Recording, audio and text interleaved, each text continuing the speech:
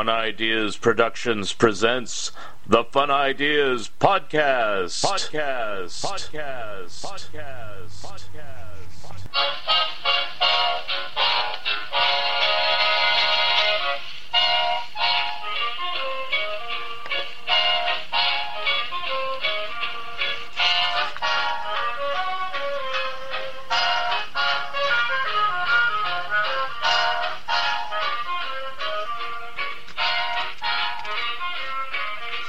Hi, this is Mark Arnold. I'm a comic book, animation, pop music historian, and welcome to the Fun Ideas Productions Podcast. And with the encouragement of people like Lee Hester of Lee's Comics and cartoonist Donna Barr and Greg Beta, among many others, I've been contemplating doing a podcast for some time now. I did have some concerns and some reservations, because as a broadcasting major graduate, my attention to quality was important, and I didn't want to do some slapdash thing. And another concern is I don't necessarily have the time to do one. Plus, I don't necessarily have the production skills to create a show, since my background was always in video and not audio.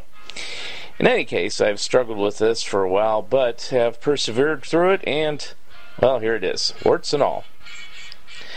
Another thing I wasn't sure is if I was going to do, what I was going to do is focus on any one of my diverse interests. I mean, do I do a podcast solely on Harvey Comics, or on total television productions, or on DePatie Freeling, or on the Monkees, or the Beatles? The answer kept coming back as a resounding yes to all the above. Then the problem occurred to me of what to call the Verschlungener thing, and I've asked people, but since I've used the name Fun Ideas for about 25 years, I realized, hey, why don't I just call this podcast the very same thing? So now here we are. And I may stumble over my words, but in general, I plan to do the show live with no retakes. And the only edits would be if I have any pre-recorded interviews or something else, or drop in some songs. For this first one, however, I'm not going to be too fancy, and I'm basically introducing myself and what I do, and see if I can blab for about 30 minutes or so without stopping. So there's not going to be any Dr. Don type drop-in sound effects, or to be less dated, Svengoolie type drop-in sound effects. If I can get a staff of more than one someday, maybe the production values can go up. So anyway, I also really don't know how many people are going to be listening to this, so here we go. I'm not going to keep any consistent schedule like my friend Stu Shostak does with his video podcast, or with Gilbert Gottfried with his podcast. Heck, this might be the only episode I ever do, but I hope not. But I really don't want to commit to anything more worthwhile or longer or whatever, as this first episode is really just an experiment. As for me, my name is Mark David Arnold. I was born in San Jose, California on December 15th, 1966. But I've never officially lived in San Jose. That's just where the hospital was. I grew up in Saratoga, California, and at age 6, my family moved to Palos Verdes Estates. And at age 9, we moved back to Saratoga. Age 20, I moved out to San Francisco, and I lived there for 10 years. And in 1996, I did 4 months in Florida. Not time, but I lived there for a while. And then moved back to Saratoga again for 18 more years. In 2015, I moved to Eugene, Oregon, where National Lampoon's Animal House was filmed back in 1978, or I guess 77. And in 2018, I moved to Springfield, Oregon, which has been revealed as the official home of The Simpsons. And if you don't believe me, check with Matt Groening. Anyway, at this point, I have about, 26 minutes to go. So, have you lost any interest yet? Gosh, I hope not. So anyway, more about me. As a child, comic books were always around the house, and I remember most of them today, and I still have most of them. I had a Casper comic called Friendly Ghost Casper number 110, and there was a Wendy Witch comic called just Wendy the Good Little Witch number 44, and those I still have. They've been with me since I was born, so that's over 50 years. Had a Scooby-Doo comic book. I had a Mighty Thor comic book. A couple March of Comics. There's one on Yogi Bear. One on Three Stooges. I still have those. Underdog comic book from Charlton. What else did I have? I had to strain my brain. There was a pocket book, paperback, called Archie Makes the Grades. That was my first comic book exposure to Archie. Now I'm really straining my brain. But anyway, I kept most of those comic books. Some of them I've sold. Oh no, I sold part of my collection. But probably the longest lived purchase I've ever done is Mad Magazine, where I first saw it. My sister pointed it out at the newsstand at the grocery store. And the first issue I ever saw was Mad Super Special number 14. And it had these crazy Don Martin posters, and I pointed it out to my mom, and she actually bought it for us. I still have the issue now. Then I started buying Mad regularly, but not immediately. I mean, I didn't know how magazines worked. I was pretty young. I was only 7 years old. And I would just read Mad at the barbershop. And, well, after, a few times, everybody was reading those Mad magazines, so they got pretty thrashed. So eventually they were probably either stolen or thrown away or both. And so I really liked what I read in Mad, so I started buying it regularly. And the first issue I ever got was number 172 in January of 75. And have purchased it ever since. So I'm a complete Mad addict since 1974. My dad said, I read Mad when I was a kid. And I go, really? And I didn't believe him until they did a reprint of one of the Mad comic books. And he goes, that's what I used to read. And I go, wow, I didn't even know Mad was a comic book. Soon realized the history and everything like that. And, I branched off to reading Cracked and Crazy and Sick and all those other ones, National Lampoon. And, started reading more Harveys and Archies and basically anything non-superhero. It's not that I didn't read any superhero stuff. There was a time where I was collecting Superman and Spider-Man and Fantastic Four, but my first and main love has always been the non-superhero stuff, and particularly the Harvey line of comics with Casper and Richie Rich and Wendy and Little Dot, Little Lotta and Little Audrey and Stumbo and Spooky and Sad Sack and Is That Everybody, Jackie Jokers and Hot Stuff. And I think I got all the main ones. There's Nightmare and Ghostly Trio and blah blah blah blah blah. Anyway, this is why I didn't want to do solely about Harvey. Probably everybody would be asleep by now. So also got really interested in animation, wanted to be an animator at one point, and have always been a huge fan of Looney Tunes, particularly the Bugs Bunny cartoons, and fan of Disney and Fleischer and Famous Studios. Not so much the Terry Toons, sorry, but I respect them. Love Jay Ward. I've liked Hanna-Barbera. I like it more now. I liked Filmation. I like it more now. And I've always liked Patty Freeling. And going into my musical tastes, yeah, I like Beatles, Monkees, Turtles, Rolling Stones. I was kind of stuck in the 60s for a while back in the 80s when I was in high school, but suddenly the 80s music caught on for me, and I started getting into the Talking Heads and In Excess, and but my favorites were Thompson Twins and Art of Noise, and later Depeche Mode, and certain ones I couldn't stand at first. I became a bigger fan later to like Duran Duran and things like that.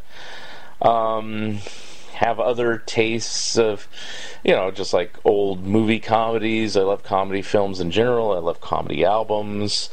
And so, overall, just basic diverse interests. I love old TV shows, particularly old sitcoms.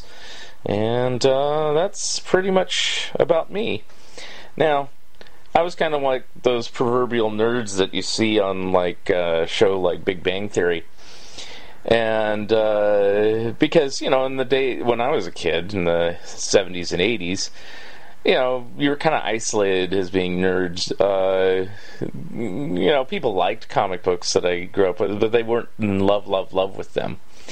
And comic books were just coming out in the stores versus like being in the grocery store or the liquor store or the drugstore. It's unbelievable, but yeah, that's where they used to sell comic books. And the first comic store I ever stepped into was in Palos Verdes area. Actually, it's Torrance. It's called the Old Comic Vendor, and I believe it's still there. I don't remember. It's been there a long time. And that was the first time I saw like old issues of Mad, and I remember seeing an older issue which was grotesquely overvalued, like it was like Mad 56 or something, and it was $60, and this was in 1974. But the price guide had just started coming out, and so people weren't locked into pricing and prices as they are now. I started going to comic stores regularly in 1977 because there was other ones that opened up by the time I got back to Northern California. There's Atlantis Fantasy World, which still exists to this day in Santa Cruz. And I used to go to one called Comics and Fantasies, and then I mentioned Lee's Comics. He started in the 80s and 82, and he's still around. Comics and Fantasies is not. There used to be this old store called Comic Collector Shop, long gone, but then it got reinvigorated by new owners. I'm just rambling. And what else can I say? I've been buying comic books ever since. There was a chain that used to have about 12 stores, I think, at its peak, called Comics and Comics, and it stretched all the way from the San Jose area all the way to Sacramento. But through just natural attrition and just bad management and management changes, they finally all fell apart about 20 or so years ago. Anyway, that's a little bit about me as far as my interests. I never really thought that I would be a writer. In fact, when I was in high school, I thought I was going to be a comic strip artist. I really idolized like Charles Schultz and people like that.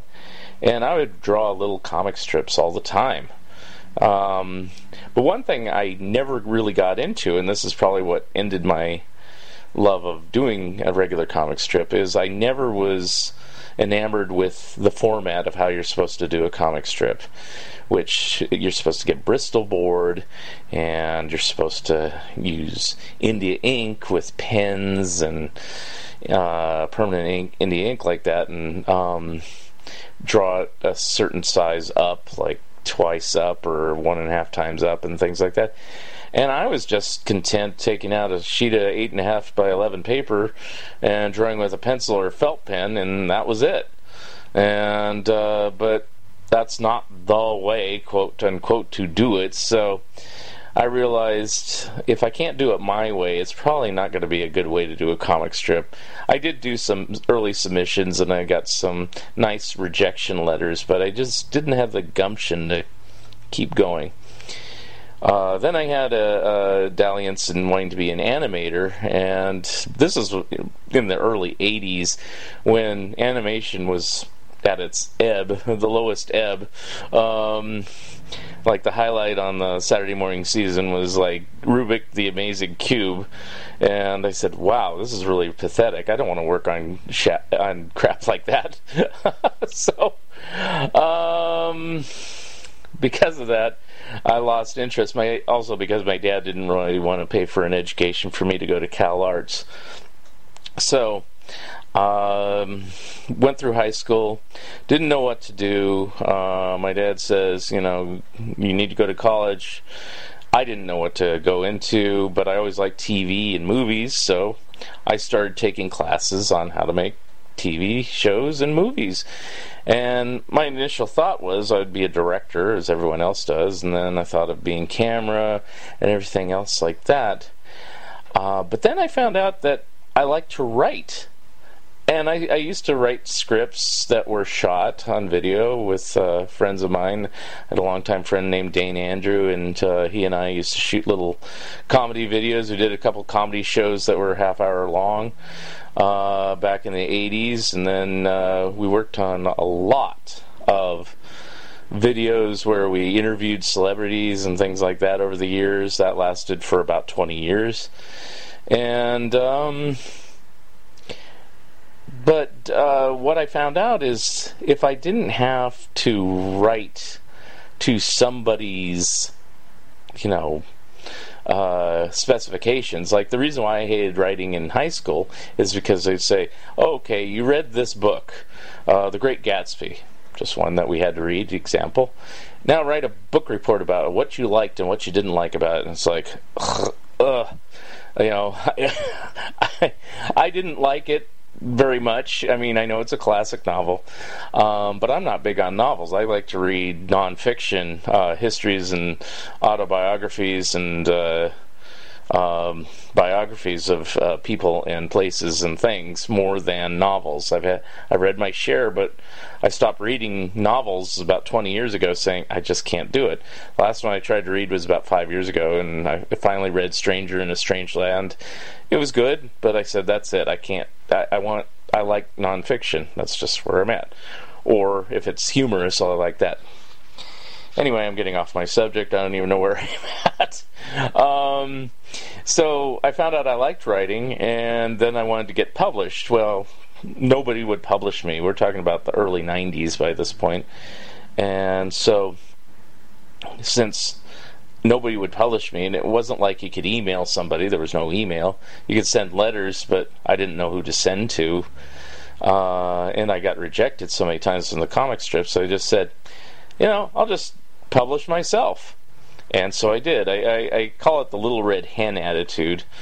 And somehow, crazily, it worked. And I really enjoyed writing. And originally I just wrote little articles, and I didn't know what to do with it. But there was I used to subscribe to little fanzines, because before Facebook and websites and things like that, there was nothing to, if you wanted to learn about something, you had to send away for these little self-published things. And there's this one called the Frostbite Falls Far-Flung Flyer, which I said before, I was a big Jay Ward, Rocky and Bullwinkle fan, and this guy, Charles Ulrich, was publishing it at the time, and one day I just got curious and I asked him, how do you publish this, and who reads this, and how many subscribers, and do you make any money off of this? And he answered all my questions. It was very helpful and everything like that. And I said, wow, I could do that. And so my initial thought was, okay, I want to do a fanzine.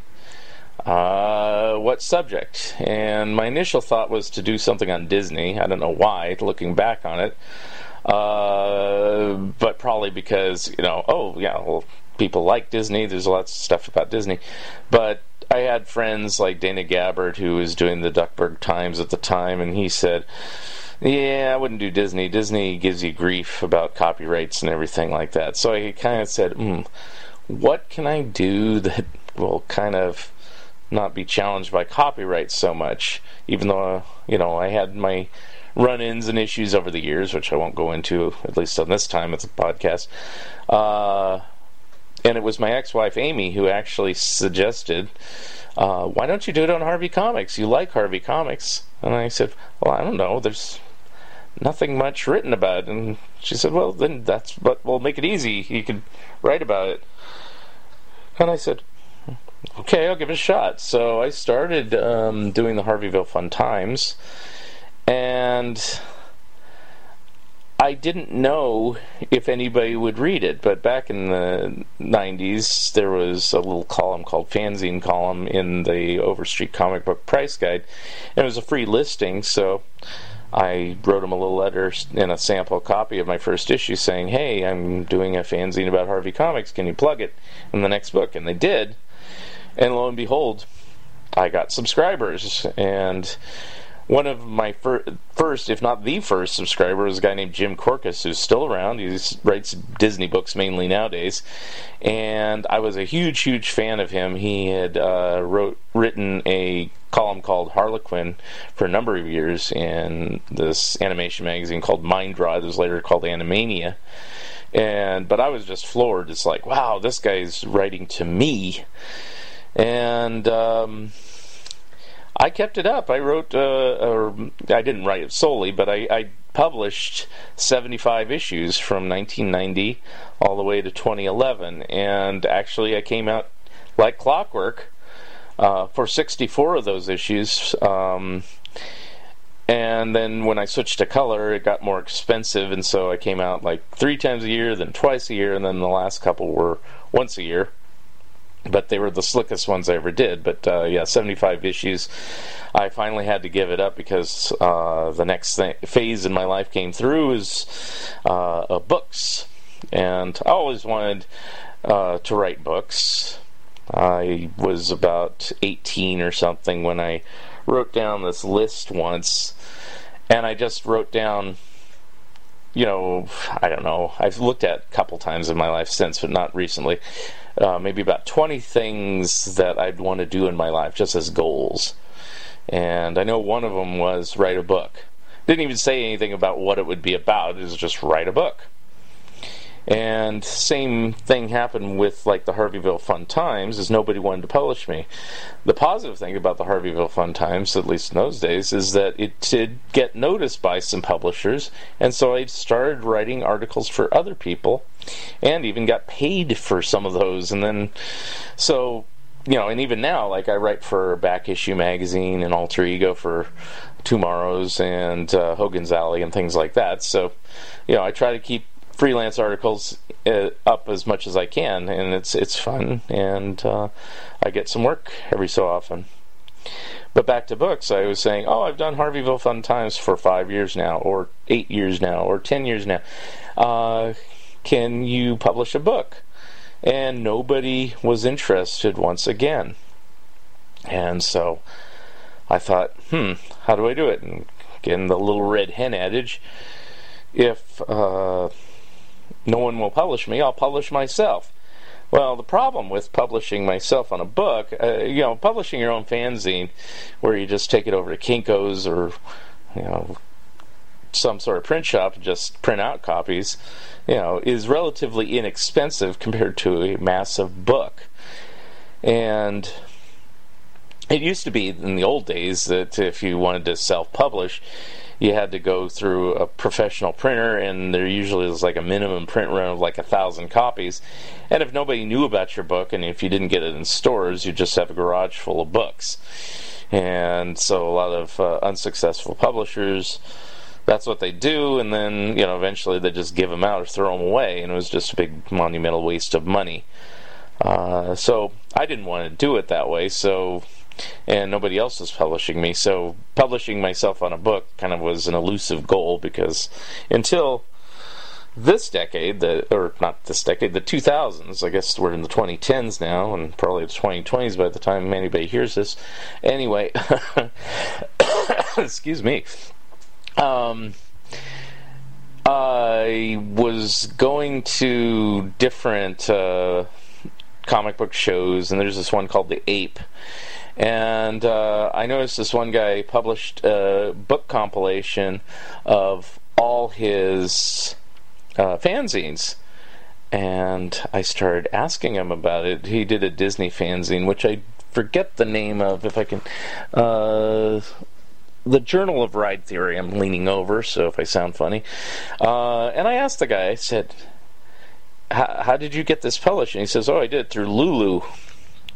And Lulu still exists. You can still self-publish today with it, but there's plenty of others. Most people nowadays use CreateSpace, but at the time, 2005, 2006, Lulu was pretty much all there was to do. And my dad is a pretty good computer whiz about things, and he and I figured out how to do a book, and it was just an exercise to see if I could do a book. I decided if I was going to do my own book, the easiest thing would be reprint my Harveyville Fun Times and just call it a best of, which is exactly what I did. I did write some new material for it, but in general, it was pretty much reprint. I literally scanned every page of every issue I ever published and then cleaned up the pages that I planned to use in the book. And that's how the book came about. And that was in 2006. And I've published, or I haven't published personally, I've been published at least 10 times since. And I'll just kind of briefly run through my different books. It looks like I'm getting close to the end of 30 minutes, but I'll keep going if I'm not going to be a stickler on time. So, Best of Harveyville Take 2. The Best of Harveyville Fun Times came out in 2006, and it actually did decently. It got distributed through Diamond, through comic book stores, and it sold initially very well. It still sells okay now, but the book's over 10 years old. And but it caught the interest of a different publisher named Ben Ort, who publishes Bear Manor Media. I still work with him today.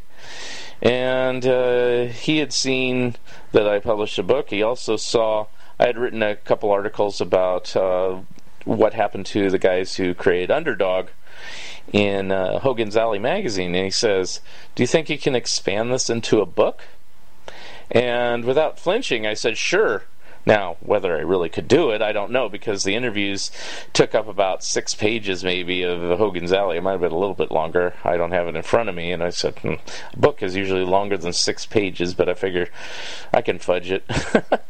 And also, I could do more interviews. It wasn't like I was stuck on those 2 interviews.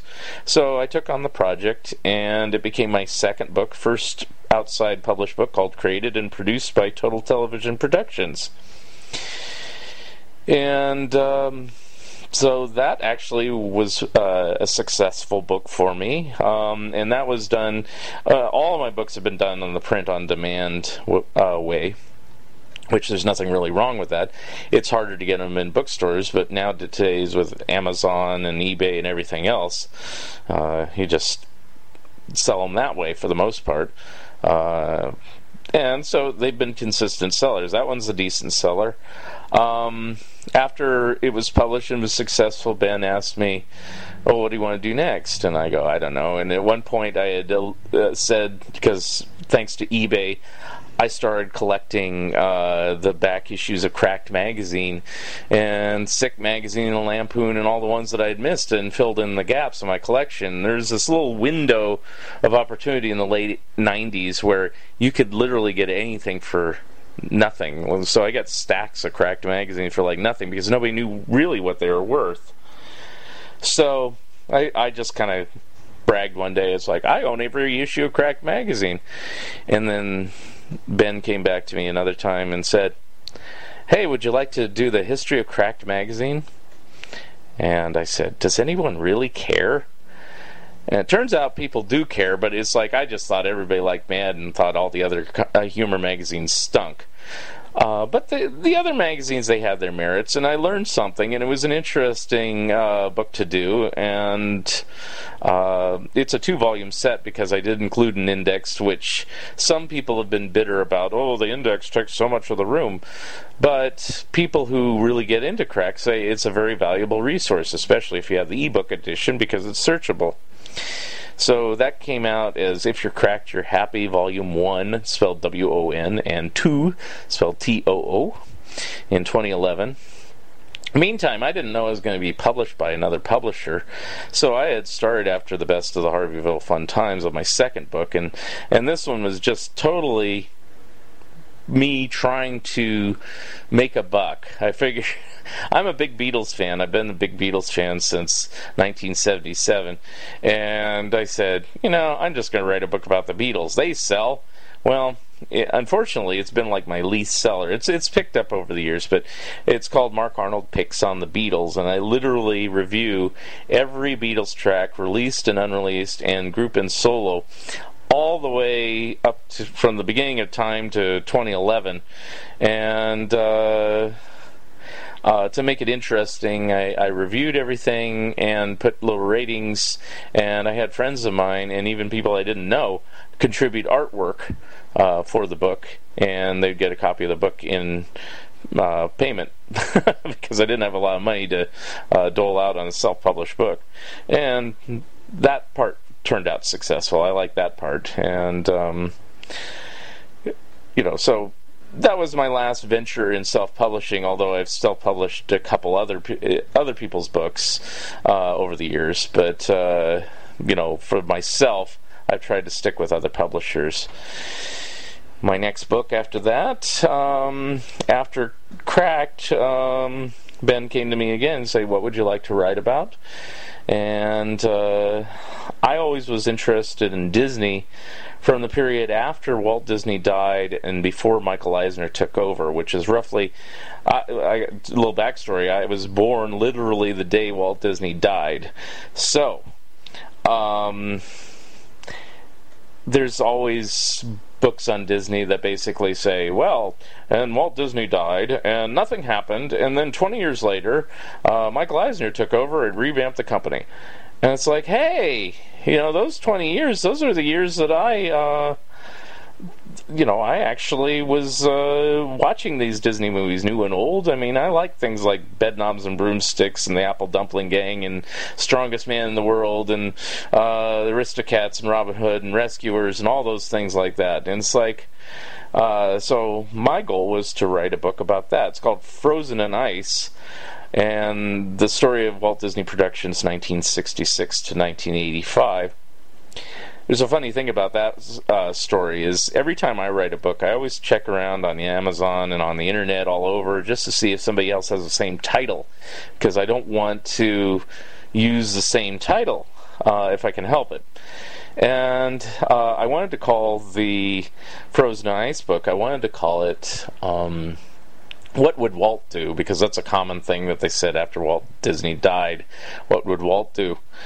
And I decided, I can't call it that. There was a book called that.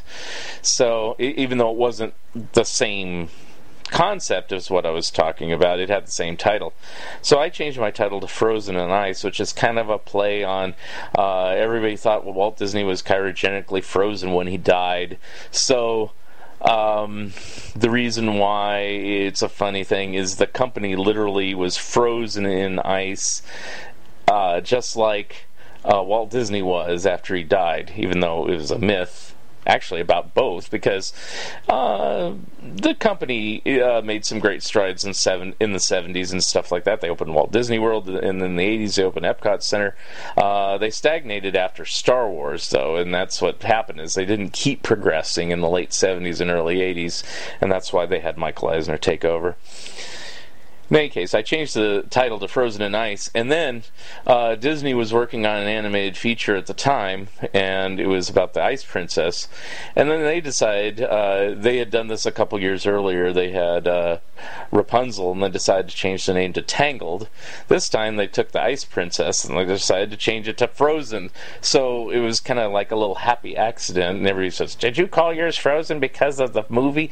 And it's like, no, I didn't call it Frozen, because it just happened. So that's how that title came about. Back in my mind, I always wanted to do my next book, which is also for Bear Manor, about Patty Freeling. Animation historian Jerry Beck did an excellent book about Pink Panther, but he only really talked about the theatrical cartoons and didn't really talk about the TV stuff. And so I wanted to do a book that covered all the TV stuff too, which I did. And hey, I've gone over 30 minutes. I'm going to keep going. How about that? I could cut it off and leave you hanging. No, I won't do that. So anyway, let's see how long I talk. Anyway, back to Think Pink. That wasn't the title at first, but it's the obvious title. Interesting thing is there are books with the title Think Pink, because it's a slogan of women's breast cancer awareness, and it's been used for other things as well.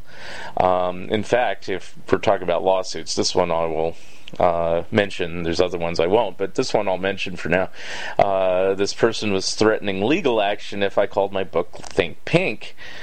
And I said, well, you can't have this. You don't have the trademark on that. In fact, I said Think Pink for Pink Panther way back in the 70s and even the 60s. And he was arguing, oh, it's for the breast cancer awareness, blah, blah, blah. It's a trademark slogan. And so I was doing my research, and I had forgotten this, but there's the movie Funny Face with Audrey Hepburn, and the song that Kay Thompson sings is called Think Pink. And that was back in 1957. It predates Pink Panther. It predates the Breast Cancer Awareness Society, whatever the name of their company is called. So, shortly after that, after I pointed that out, the person who contacted me said, "Oh, it's all right, then you can go ahead with that title." Well, gee, thank you very much. I was the one who pointed out to you, you don't have a leg to stand on. This Think Pink phrase has been used a long time. Anyway, so that book came out. That was wildly successful, and even Jerry Beck had predicted, he says, this will be your best book ever. I don't know if it's my best book ever, Jerry, but it certainly was at the time, and I do agree it's one of my better books, not to gloat too much.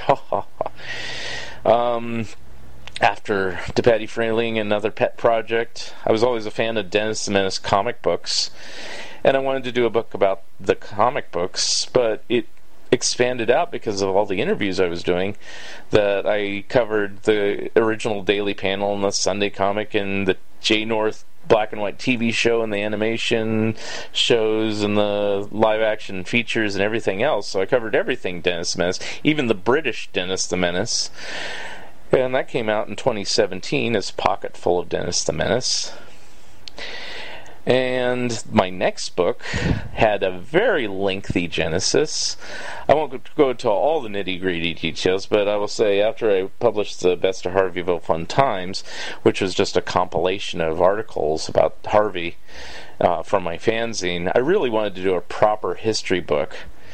And over the years, there were people who had attempted, aborted Harvey histories, and I was kind of determined to be the one, but if somebody else came out first, I just have to kind of live with it. Fortunately, through fortuitous timing and everything else, my Harvey Comics Companion did finally come out, but it was very lengthy genesis. Even before the Best of the Harveyville Fun Times, I was proposing a book.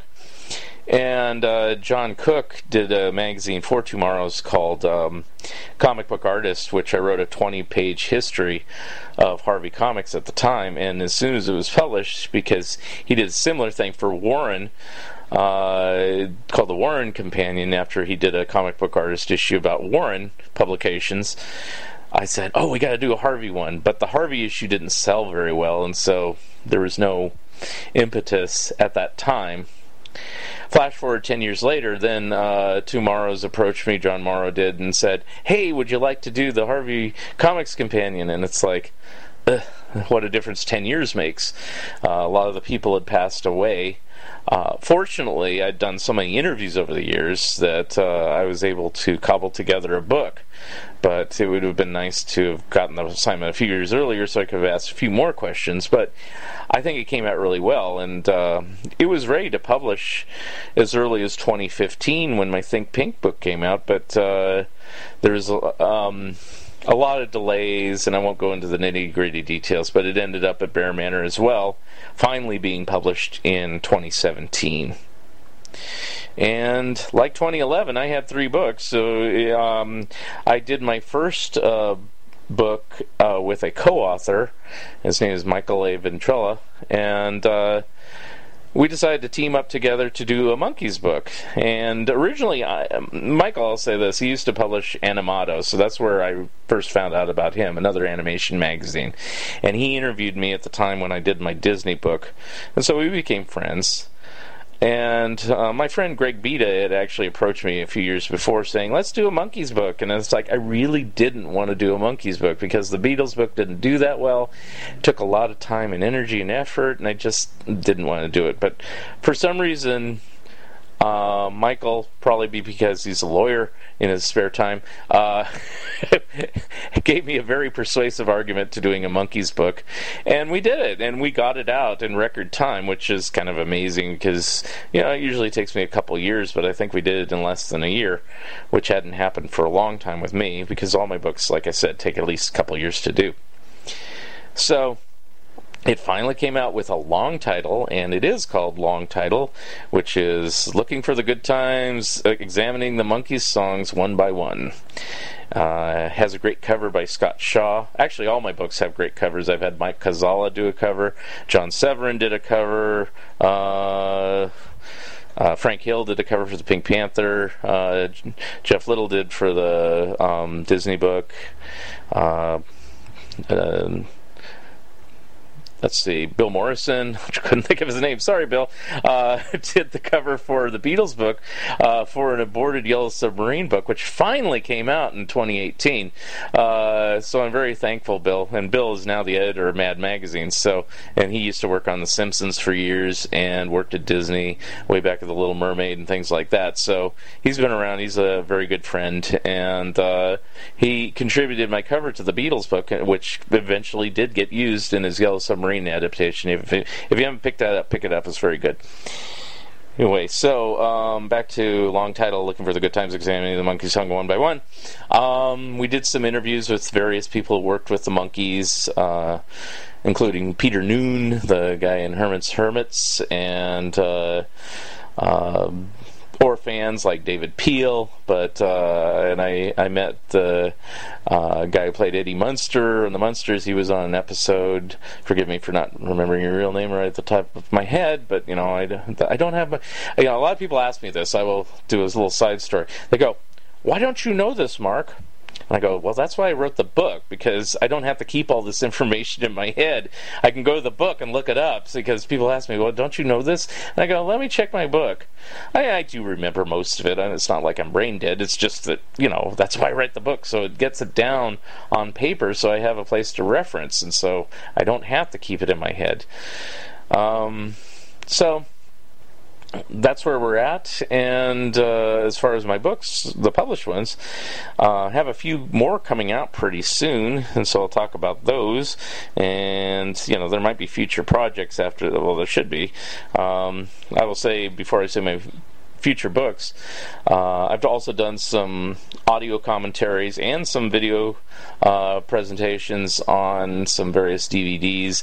I did Casper and Underdog and Tennessee Tuxedo for Shout Factory a few years back, and in recent times I've been working with Greg Ford doing commentaries on all the Patty Freeling compilations, doing all their theatrical ones. So we started off with The Inspector and Roland and Ratfink, Anthony Aardvark, Blue Racer, Hoot Kloot, Dogfather. I know some of these probably aren't familiar to you. Texas Toads, actually originally called Tijuana Toads, Crazy Legs Crane, and then now we're currently working on Pink Panther, because there's lots of Pink Panther volumes, and I do regular commentary similarly to how I'm speaking now, is just recording commentary into my digital recorder and sending it off, and then it appears on the DVD. So that's where I'm doing that as well. But the books, I finished writing Alvin, the story of Ross Bagdasarian Jr., Liberty Records Format Films, and The Alvin Show. I love these long titles like this. Hopefully that'll be out by Christmas 2018. I have another one that's written that needs to be approved by the Warren Kremer family. It's called Friendly Ghosts, Little Devils, Giants, and Rich Kids, the art and creations of Warren Kremer, who was the premier artist over at Harvey Comics and did a lot of other things that most people don't know. He was actually an excellent artist, and he should be revered at the same level of, I believe, like Will Eisner or Jack Kirby or Steve Ditko, but because he did Casper and Richie Rich, he's not even revered as much as, say, Dan DiCarlo or Carl Barks, which is sad, but unfortunately true. I'm trying to remedy that and reverse that with this book. And it has a lot of interviews with the family and actual interviews with Warren himself. I didn't do them because they were long before I ever got into contact with Warren. The Monkeys book actually has been my most successful book, but I have to share the profits. Darn it! Anyway, so I've gotten the go-ahead. Ben Omart wanted a sequel, and so we were working on a sequel. I like this title. I don't know if it's going to be called this because Michael put it up for a vote, and we haven't finalized it, but I'm going to put it. The working title is Getting the Monkeys Off Our Backs, the solo recordings of Mickey, Davey, Peter, and Mike. And so it may come out with that title, it may not, but it's supposed to be out in 2019. It might be 2020, depending on how we, it's in progress right now. The other one I'm working on now is the TTV scrapbook. When I did the Total Television book with Underdog and Tennessee Tuxedo way back in 2009, there was a couple errors. I hate errors. I found there was a person in the book that I said was dead. And at least as of this recording, he is still very much alive. His name is Harvey Siegel, and I ended up interviewing him in 2014. I am now, in 2018, finally transcribing this interview. Literally starting today when I'm recording this. I'm taking a break to record this special podcast, number 1. But anyway, I realized also since that book came out almost 10 years ago, there's a lot of information that I didn't put. And also, since that time, all the original creators of Total Television have since passed. And I have all the stuff I didn't publish for their interviews, so I'm probably going to put their entire interviews. These 4 are Buck Biggers, Chet Stover, Tread Covington, and Joe Harris.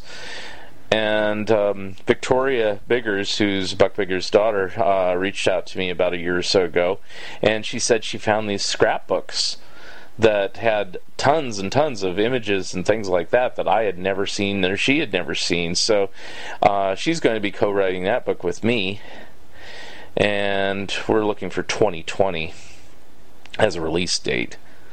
So, that's pretty much up to date on where we are on,